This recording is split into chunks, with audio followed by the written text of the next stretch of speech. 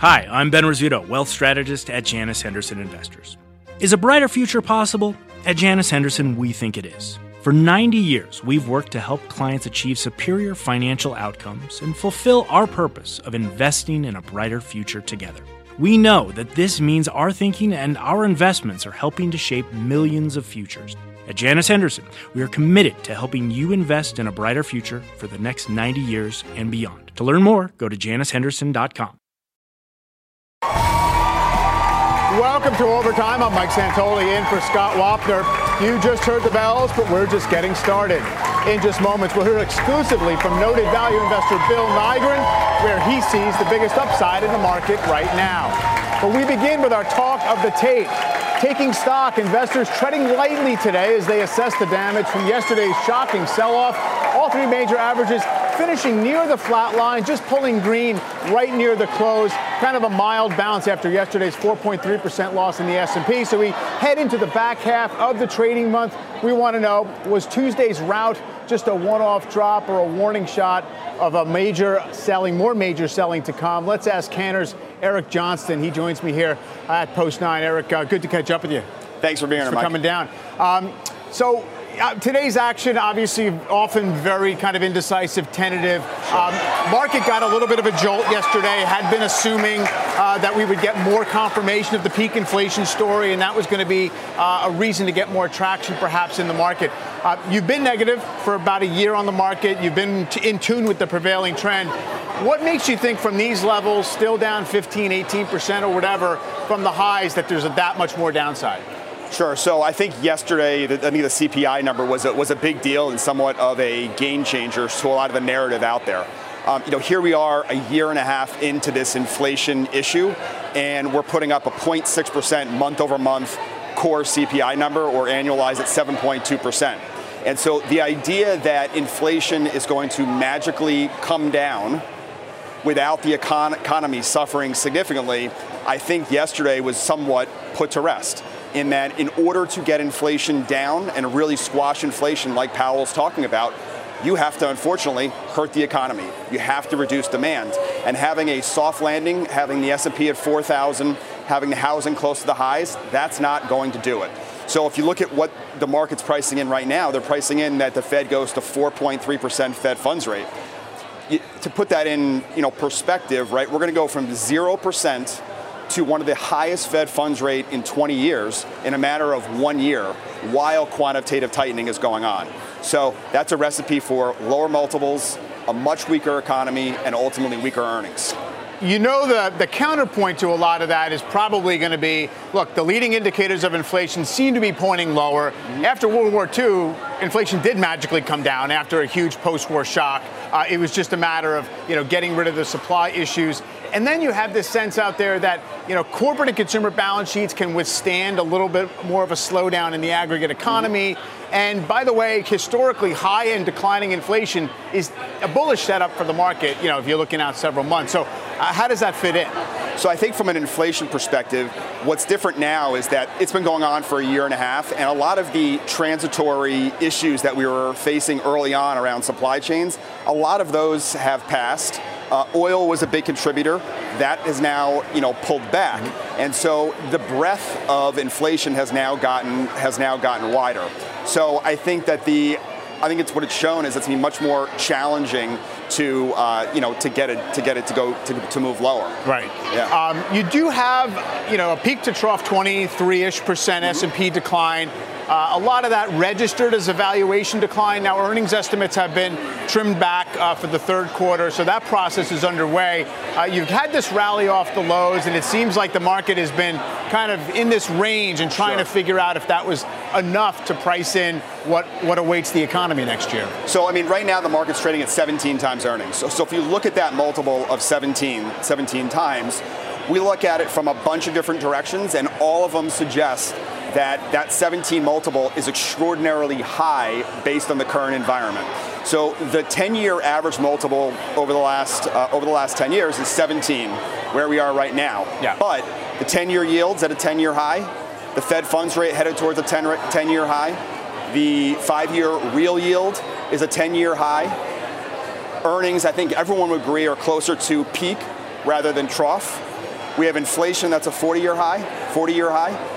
So all those would suggest, if you just didn't know anything else, that the multiple will be towards the 10-year lows, not at the average. So the multiple needs to come lower. And then as far as earnings go, even if earnings come in line, I think is the best case scenario right now, the market should still trade down. Yeah. And we think that the odds of earnings staying where they are right now, when you have peak margins, earnings well above trend, and an economy that it's going to have to slow down to get inflation down, it just seems it's highly unlikely that earnings estimates will stay where they are. So I think the argument for where we think the market's going to the low 3,000s is a very simple one. It's a 14 to 15 multiple on earnings, and earnings that are down a mere 5% from 2022. Which is not heroic at all of a situation. So let's say if it's 3,200, that's an 18% down from here. I'm just doing rough numbers, something like that. If you do pull apart that 17 times multiple, and this is a point you hear made to some degree, if you take out the biggest 5 stocks, you're under 16. In other words, there's a cluster of premium valuation within the market that's mostly about the largest stocks. I mean, Tesla and Amazon are top 5 stocks. They have monstrous PEs right now. The median is actually undemanding. So does that come into play at all in terms of the top-down view? So I think you're exactly right to look at the components. I would just say that if you take out energy, which is a very somewhat small percent of the S&P 500, the growth rate that we're seeing for the S&P 500 ex energy is extremely poor, right? So if you just looked at that growth rate, you took out energy and you took out the big 4, right? You're talking about negative growth, and so that 16 multiple based on the growth outlook would look too high, not to mention looking at the rate outlook. Is there something to do tactically, strategically, aside from just if you're inclined to bet on direct downside in the market or look for relative advantages within groups? Sure. I mean, I think right now I would be long oil. And I think long oil is a good hedge to a short equity view. And the reason why is clearly there's the demand component for oil, which is going to have some sort of correlation to the economy and to equities. But if you look at it from a supply perspective, the SPR is going to begin to stop releasing oil within the next month and a half. And then we have a new buyer that's likely going to come to the market with China, which at some point is going to open up, most likely in the next 6 months. And so that supply-demand dynamic that is most likely going to happen should be very bullish for oil. So I think that is a good setup. And then, by the way, if you do get an oil spike, inflation's having a problem right now with oil in the low 80s, mid 80s. If oil were to spike again, which I think is a very real potential scenario in the next couple months, that's going to cause all sorts of more problems for the Fed. Yeah. Let's broaden out the conversation. We'll bring in Aaron Brown of PIMCO and Eugene Profit of Profit Investments. And welcome to you both. Aaron, I'd love to hear your thoughts on this general kind of cautious scenario and whether, in fact, you still think after yesterday the market is not fully appreciating how much the Fed has to do, or has the market finally sorted out the Fed path? I still think that there's a big dichotomy between the signals that the fixed income market are sending to investors and the signals that were being absorbed by equity investors. And they're really singing a different tune, in that I do think that equity expectations, as Eric just articulated, are too optimistic. I think that margin expectations are too optimistic. And I think the earnings multiples right now probably have to go down to about 14 to 15 times. All of that means that we'll likely see another 15% downside from here before equities trough. And keep in mind that while we just started to see earnings revisions lower, they've only been revised lower from about 8% over the next 12 months, or 8.8% over the next 12 months to about 8%. So we still have a very long runway ahead of us before we get to that down 5% year-on-year number, which is probably more realistic. Also keep in mind that over the last decade or so, there really hasn't been any alternative to equities. I mean, equities have been the best game in town, but now that we see yields on short-term interest rates, up yielding 2.5%, there's actually money where people can park, over the next couple of years that actually offers a decent return. So I think that the argument to own equities above everything else, particularly given how expensive they are right now, and particularly going into what we think is a recession, there's just, it's just not the best game in town. And I think there's real risk to owning them relative to owning, more safe haven, fixed income assets. Mm-hmm. Eugene, how does the risk reward look to you if you are, let's say, a diversified investor and considering how to allocate a portfolio? Do you wait for stocks to get toward, that more kind of lower 14, 15 times earnings and hope that you do have the chance to buy them there? Or do you park in fixed income? How are you approaching it? Well, no, I wouldn't wait. I think I have to be a little bit of a bullish guy today. I'm probably half as negative as Eric, and a little bit more bullish than Aaron. I think basically that the psychology of the market has been a lot of the driver of what's been going on the last few days. I think investors have certainly been too optimistic about the Fed being able to engineer a soft landing, and now we're looking at whether we're going to have a mild recession or a harder recession. I think Eric is absolutely right that you're going to have some earnings compression, that revenues will come down. However, I think that in this market, you still can find, especially in healthcare, companies that are trading at single-digit P's with a 4% dividend yield, here Pfizer. And I think I try to position the portfolio more in those types of names, but we're not going to go to the sideline because no one's going to tell us when this is over. But I think it's going to be a little bit rougher than investors were anticipating up to this point. Yeah, and Aaron, I do wonder about the notion of competition for dollars from fixed income. There's no doubt if you are, an individual investor making the decision between, risk tolerance and what you get in terms of income, it makes sense to be considering that now. But, in the 90s, two-year note yields were 5% and 6%. We had the most expensive stock market in the world and massive inflows into equities. It seems like it isn't as fine-tuned as, 3% plus on the two-year note yield is going to somehow siphon money out of equities. No, it's not. But I think to the incremental buyer, I think it is now a consideration where it hasn't really been a consideration in the past because you weren't getting any yield for that fixed income asset. And, you saw it today with IBM's announcement with respect to sort of defeasing their pension liability. You are going to see, I think, a little bit more of that where, pension funds that are fully funded can now defease their liabilities and actually earn a real return on those assets.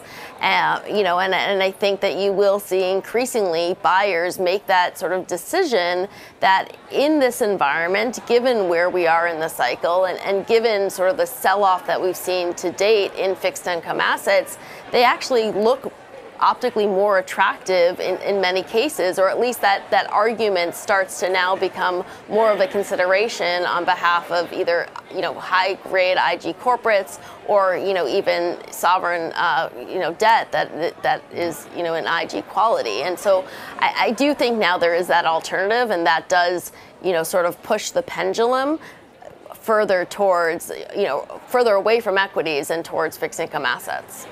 Yeah. Eric, it's interesting in the sense of looking at valuations of equities relative to where fixed income sits. Mm-hmm. And you have made this point, and others like Mike Wilson at Morgan Stanley have been making this point that kind of premium that you should demand from equities in terms of an earnings yield over treasury yields does not look particularly attractive right now. However, if you go back again to the 80s and 90s, especially when inflation was the big threat and not deflation as it was in the prior decade to where we are now, it persistently traded like that. In other words, the earnings yield was always lower than the treasury yield. Sure. So is there a regime shift going on? I guess how demanding should we be about how cheap stocks have to get? Sure. So I think part of it is also the incremental change that's going on. So I think the point that Aaron made was a great one, which is that, right now you're getting a cash yield of 2.5%. If you fast forward 4 months, it's probably going to be up to 4%. but it's where it came from. It came from zero, and we've had now a decade or 12 years of suppressed yields that the individual investor has gotten used to, that there is no yield in money markets. Yeah. That is now changing so quickly that I think that the incremental dollar is now does have a choice versus they didn't for the last 10 years. And to the point about the equity risk premium, as you said, look, if you look at a 12-year chart of the equity risk premium, it is at the lows. Yeah. When I would argue that the risks to equities, considering this Fed experiment that we're doing currently, could be ultimately close to the highest. Yeah. And so those are at odds. But you bring up a fair point that in the 80s and 90s, it was negative, right? And so are we in a regime shift? I don't see anything that would lead me to that conclusion, but it's certainly, something worthy of thinking about, considering. Eugene, aside from looking at those, relatively defensive areas like healthcare, you mentioned, you do really have a lot of cheap pharma stocks. I could point to parts of financials where there really are a lot of rock bottom valuations as well. Are there parts of the market that you feel like you've had an opportunity to get in low on?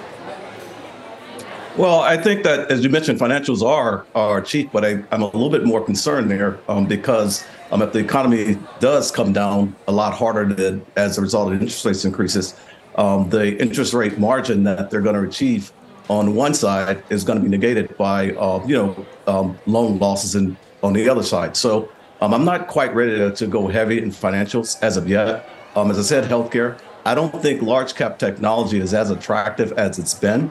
But if you're waiting over a 3 to 5 year period, you can see some compelling valuations there. It's just a lot more difficult to sit here and watch them, go down, knowing that the earnings are going to be reduced coming through this next earnings period. Right. And Aaron, in terms of if you really do think equities don't offer you enough compensation for the risk, where within fixed income? You talked about, a lot of these pension funds now have an ability to lock in some kind of income return. But where would you as an investor say that the market is giving you a good shot for some, either safe yield or just credit opportunities? I think within credit, in corporate credit in particular, I do think that IG on a relative basis versus equities looks attractive. I would look more in the CDX space rather than the corporate cash bonds, but on a relative basis, that spread differential now is definitely in favor of owning high quality corporate credit relative to equities. That particularly because in a downgrade, we're not expecting significant in a recession defaults, particularly for IG, and we think that the credit compensation that you get because of the spread widening is pretty attractive. Yeah, I guess that would be another way. This might not be the kind of recession, if we get one, that's going to match up with either of the last two ones, if in fact it's a little bit less damaging to corporate balance sheets. We'll see how it all goes. I'm sure we'll have you all back. Appreciate the conversation. Eric, Aaron, and Eugene.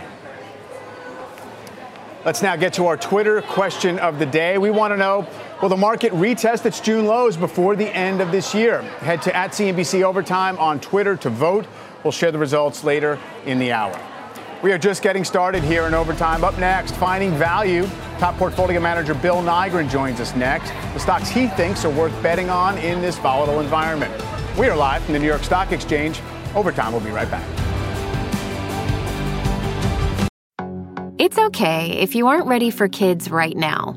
It's okay if you don't want to be a mom now or even ever. It's nobody's decision but yours. But do you know what's not okay? Not knowing how effective your birth control is. Talk to your doctor about effective birth control options so you can make an informed decision. Tap to learn more. What does it mean to be rich?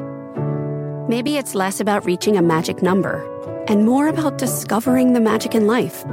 At Edward Jones, our dedicated financial advisors are the people you can count on for financial strategies that help support a life you love.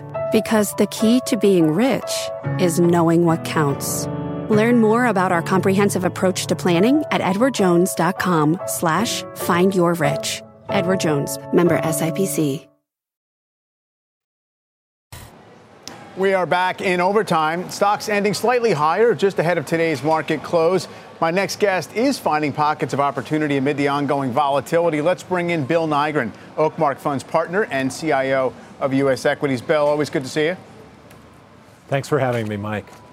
Sure thing. Now, I know your approach is you're looking over a multi-year time period. You want to hold, businesses that are going to do well in a lot of environments. But are you working under any kind of an assumption that we're going to have to weather a recession or an earnings downturn as you try to model out how your companies are going to do?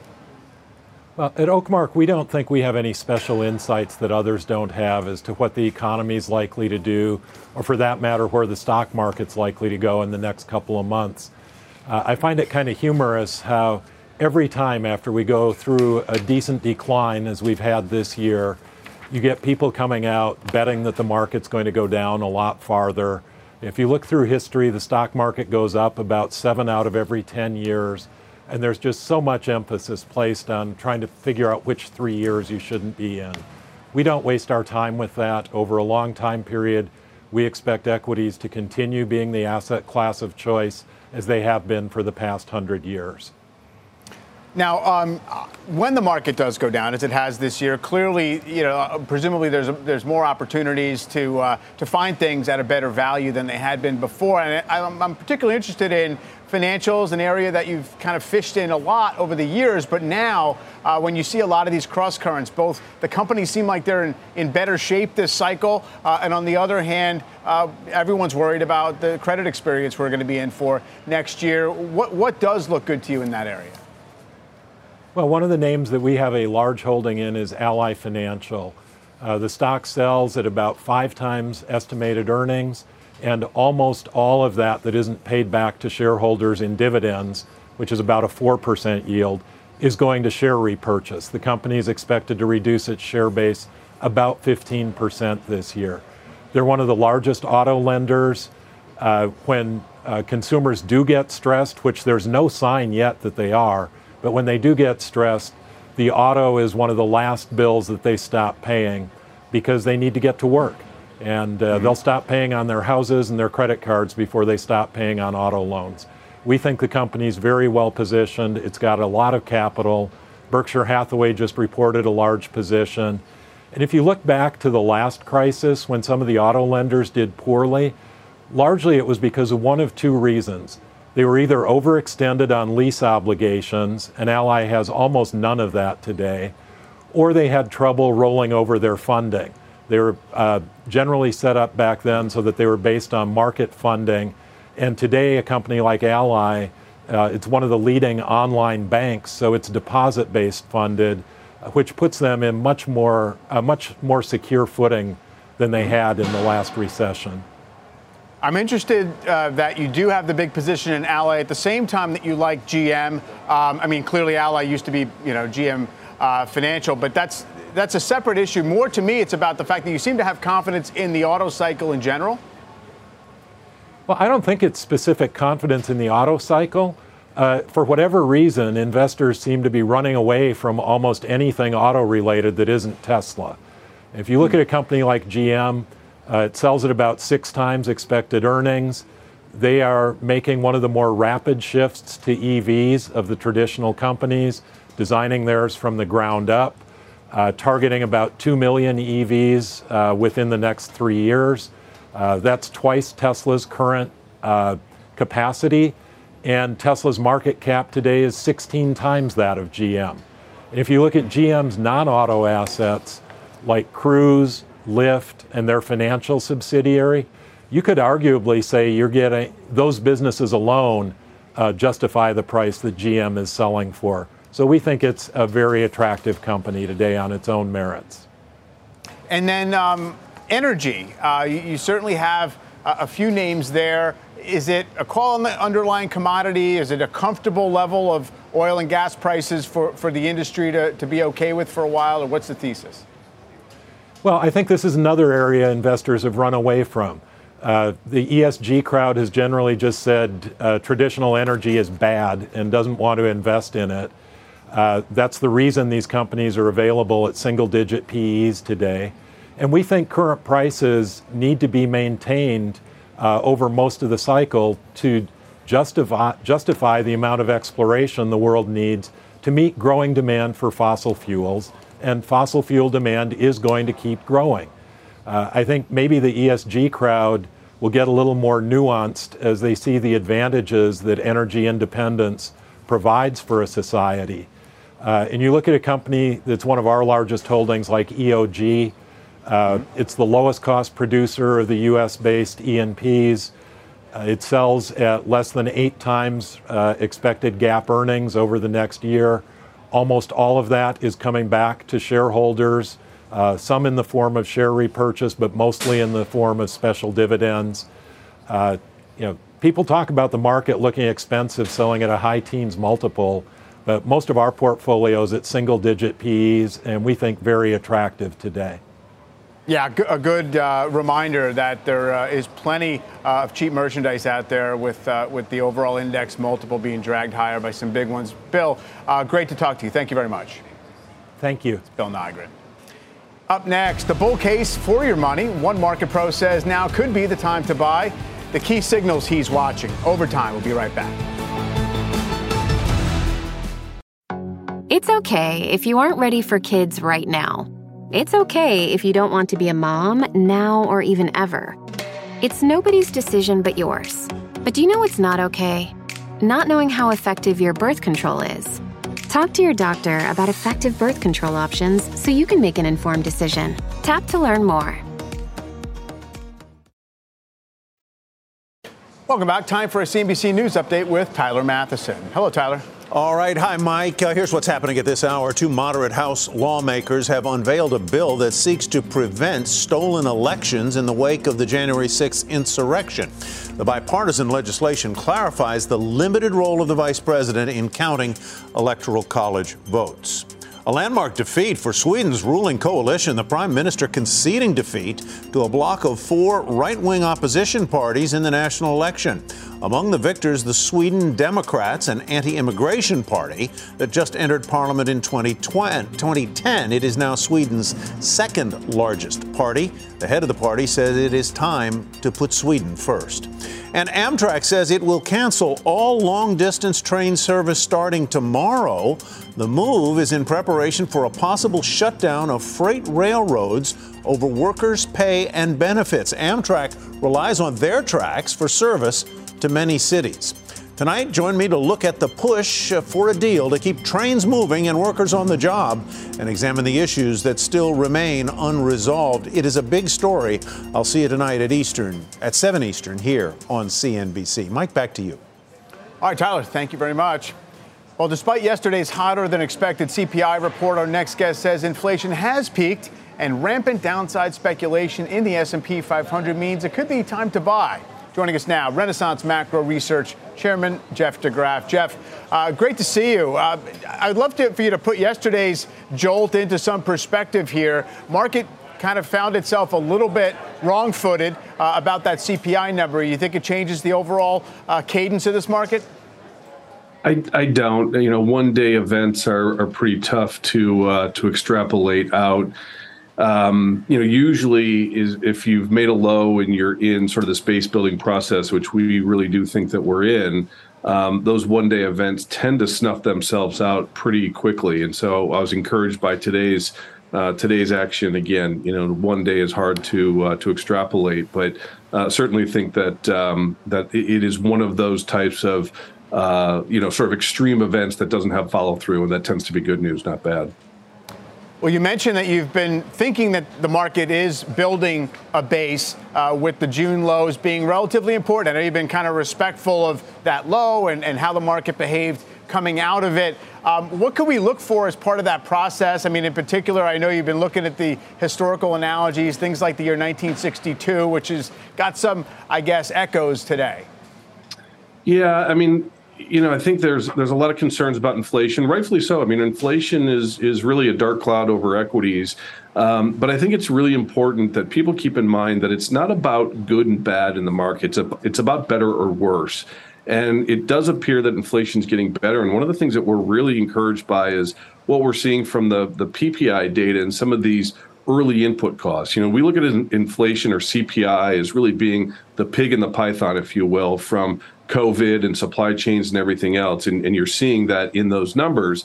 But if you look at what's on the menu, what's, for dinner for that Python today, and you look at PPI, which are early input costs, those are contracting, and they're actually in a pretty bullish zone. So I think inflation's going to look far better out the next 6 months, and I think the markets and the Fed will start to see that, and it's going to be more respectful of that transitory inflationary environment that we really probably will prove to have been in. It was just a little longer transition than maybe people were more comfortable with.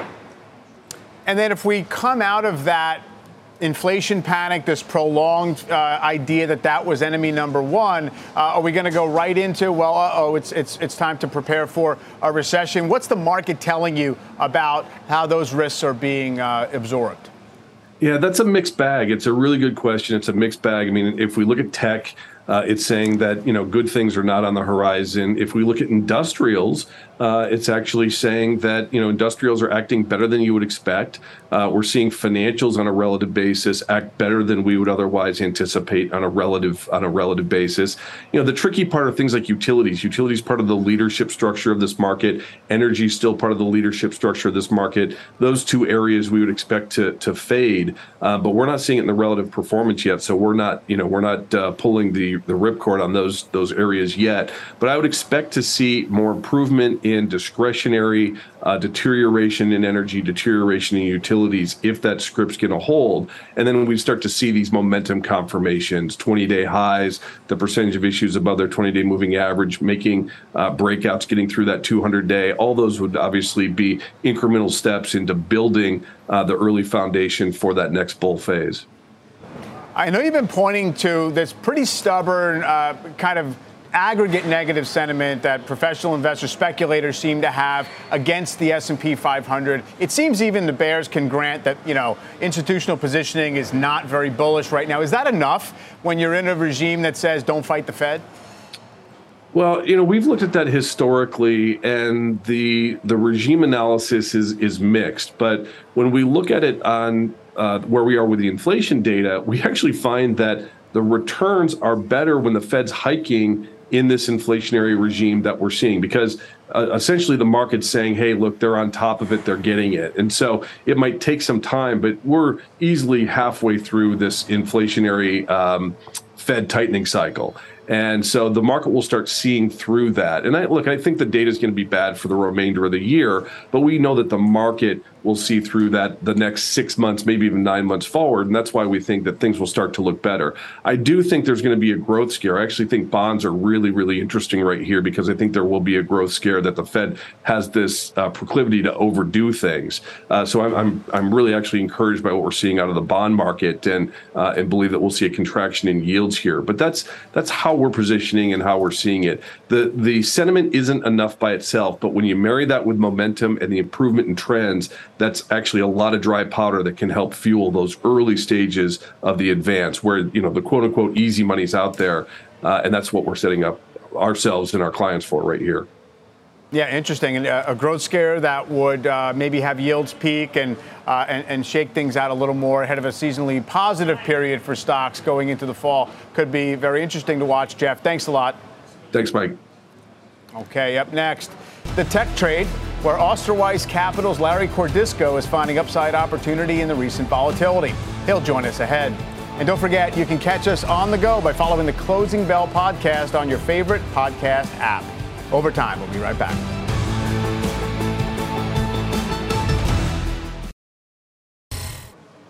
Welcome back to Overtime. I'm Mike Santoli. Tech stocks rebounding slightly today following their worst session in nearly 2 years. But despite more than 90% of the sector being negative in 2022, our next guest is still finding bargains in some beaten down tech names. Larry Cordiso is co-CIO of Core Equity at Osterweis Capital Management.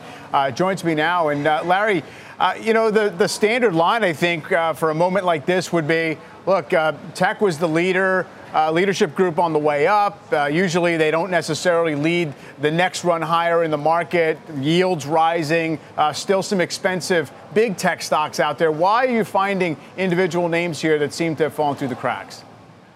Yeah, that's a great question, Mike. First of all, I just want to say that the names we're most interested in typically have pretty reasonable valuations on free cash flow basis. And I think, we put a lot of emphasis on that because we do think rates will remain a little higher for longer, partly because the economy is proving to be pretty resilient.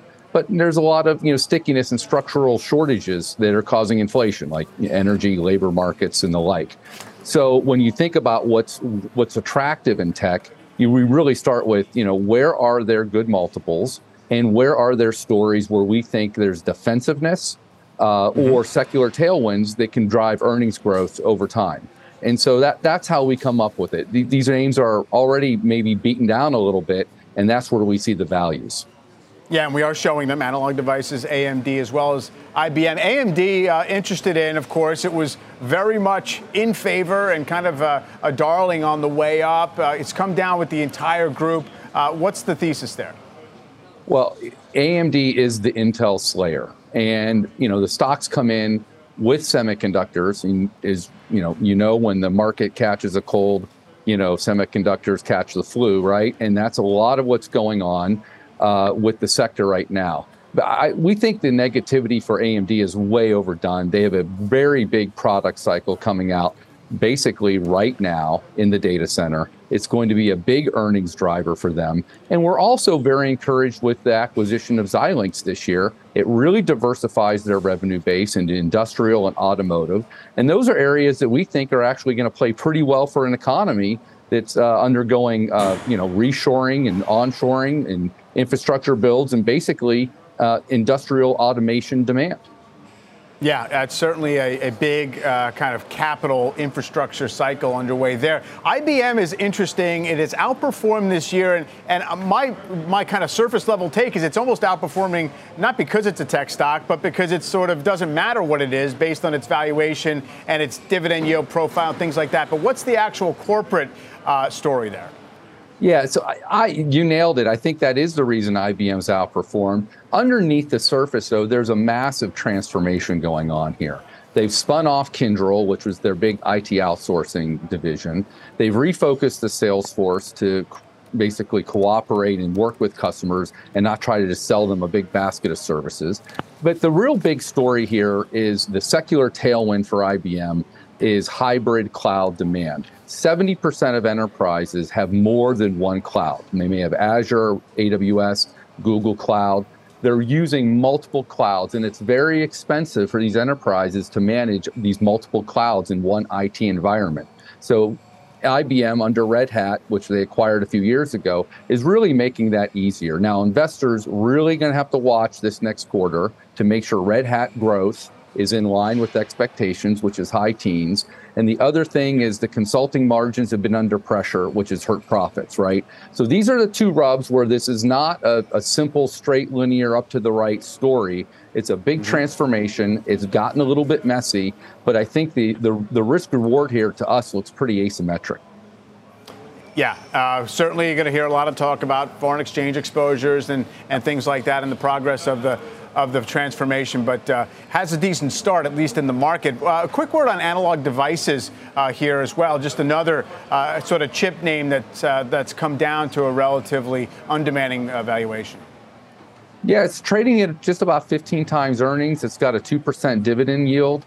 Management thinks they can grow earnings 50%, 50, over the next 4 to 5 years. And really, it's a play, again, on this industrial automation. It's on auto. It's on electric vehicles.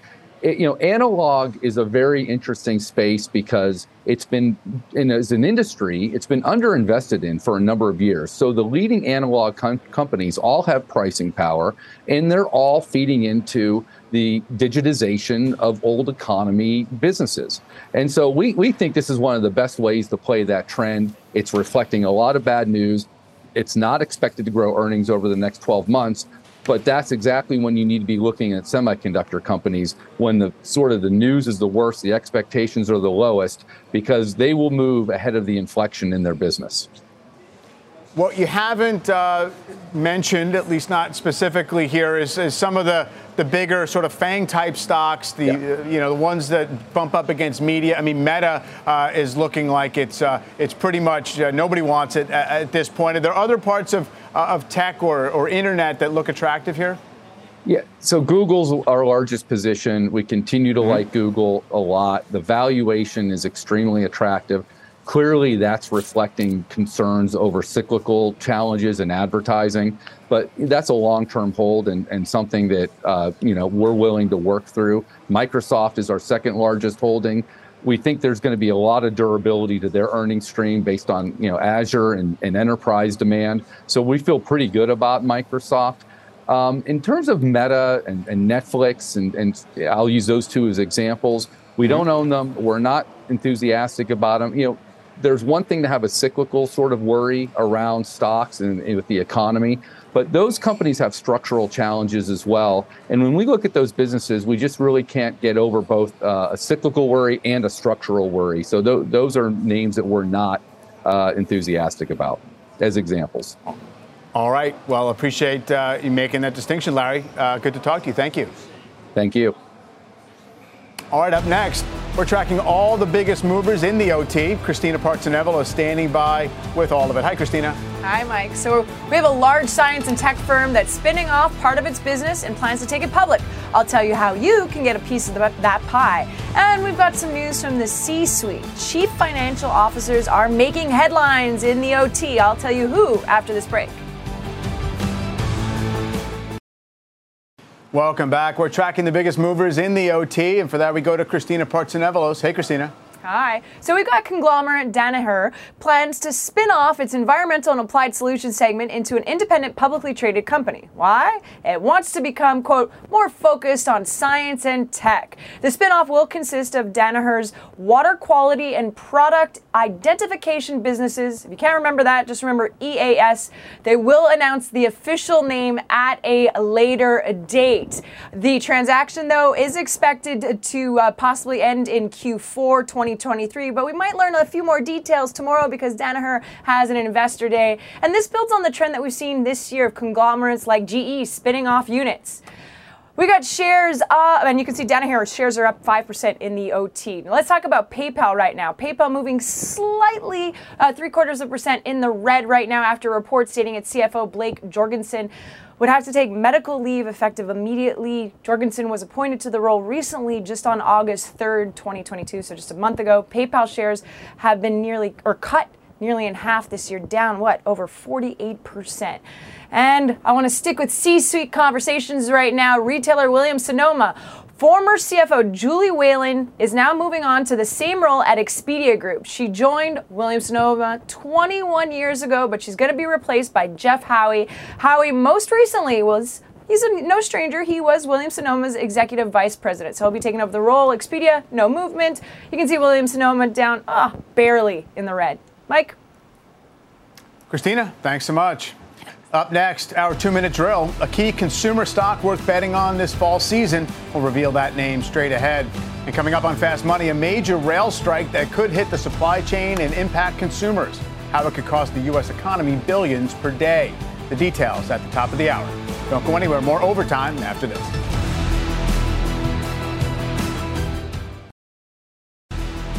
Last call to weigh in on our Twitter question. We want to know, will the market retest its June lows before the end of this year? Head to @CNBC Overtime, vote, and we'll bring you the results, plus our 2-minute drill after this break. Welcome back to Overtime. Let's get the results of our Twitter question. We asked, will the market retest its June lows by the end of this year? And 61% of you said yes. That would be about an 8% drop in the S&P, roughly from here to the intraday's lows of June 16th. Time now for our 2-minute drill. Let's bring in Jessica Inskip, Director of Product at Options Play. Jessica, good to see you. Good to see you as well. Interested in your picks, recognizable names. There's a theme of labor market adjustment through all of them. Interested also in Starbucks. It's had a nice little rebound lately. What do you like about it here? Yeah, it certainly has. And it has a comeback as far as the fall season is regarded. Pumpkin Spice Latte has come out and they've had one of their best seasons. And so that's one reason to really look forward to earnings. But from the labor market perspective, what I really like about Starbucks, is even before we got into this huge issue of the hot labor market, they have been positioning themselves for some of those solutions that are needed more broader, like automation and driving efficiencies. So that's certainly going to help position them with those macro headwinds. And I think that's going to really translate into the next earnings cycle. And so it's certainly been an automation story, getting their arms around workflow and things like that. Pinterest, I have to say, it didn't occur to me that this was about how people are making a living right now. But what's the connection? Yeah, so Pinterest is very different than my normal picks. My marketing teams had me spend a lot of time on TikTok, and I've seen that this newer generation is very into side hustles and the monetization with Pinterest. So then that piqued my interest as that's coming across my feed. And I've noticed that there's just, since they've had their new CEO, they're generating a lot more content. There's more ways for them to generate revenue. And it's actually rather genius by having the exact customers that you need come to the platform in order to create content. And so I think that's going to play out really interestingly. And then looking at the chart, I see bullish divergence. It's in the perfect form that I look for in a technical perspective. So therefore, I think Pinterest is a really great long-term view, looking for some growth opportunities, and that new management is certainly going to help them get there. Yeah, I will have to take your word for it on the TikTok content, although the chart is interesting. It's kind of got this base right here in the mid-20s. Where do you think the stock can get to? I think it can go up to its upwards trading range. So it's a little around 27, and it's that bullish divergence. So I say that quite often too. So it's a great chart, yes. And finally, quickly on Rockwell Automation. Yeah, so that's the overall theme, again, with the labor market. So that's a company that's going to benefit from the U.S. onshoring. They are going to benefit from a lot of ways. So that's that automation and efficiencies. The chip shortage is something that they've gotten in front of as well. So I think they're on the forefront of that automation that's needed to help with those labor market issues. Labor replacement. Jessica, thanks very much. Jessica Inskip. All right, that does it for Overtime. Fast Money begins right now. It's okay if you aren't ready for kids right now. It's okay if you don't want to be a mom now or even ever. It's nobody's decision but yours. But do you know what's not okay? Not knowing how effective your birth control is. Talk to your doctor about effective birth control options so you can make an informed decision. Tap to learn more.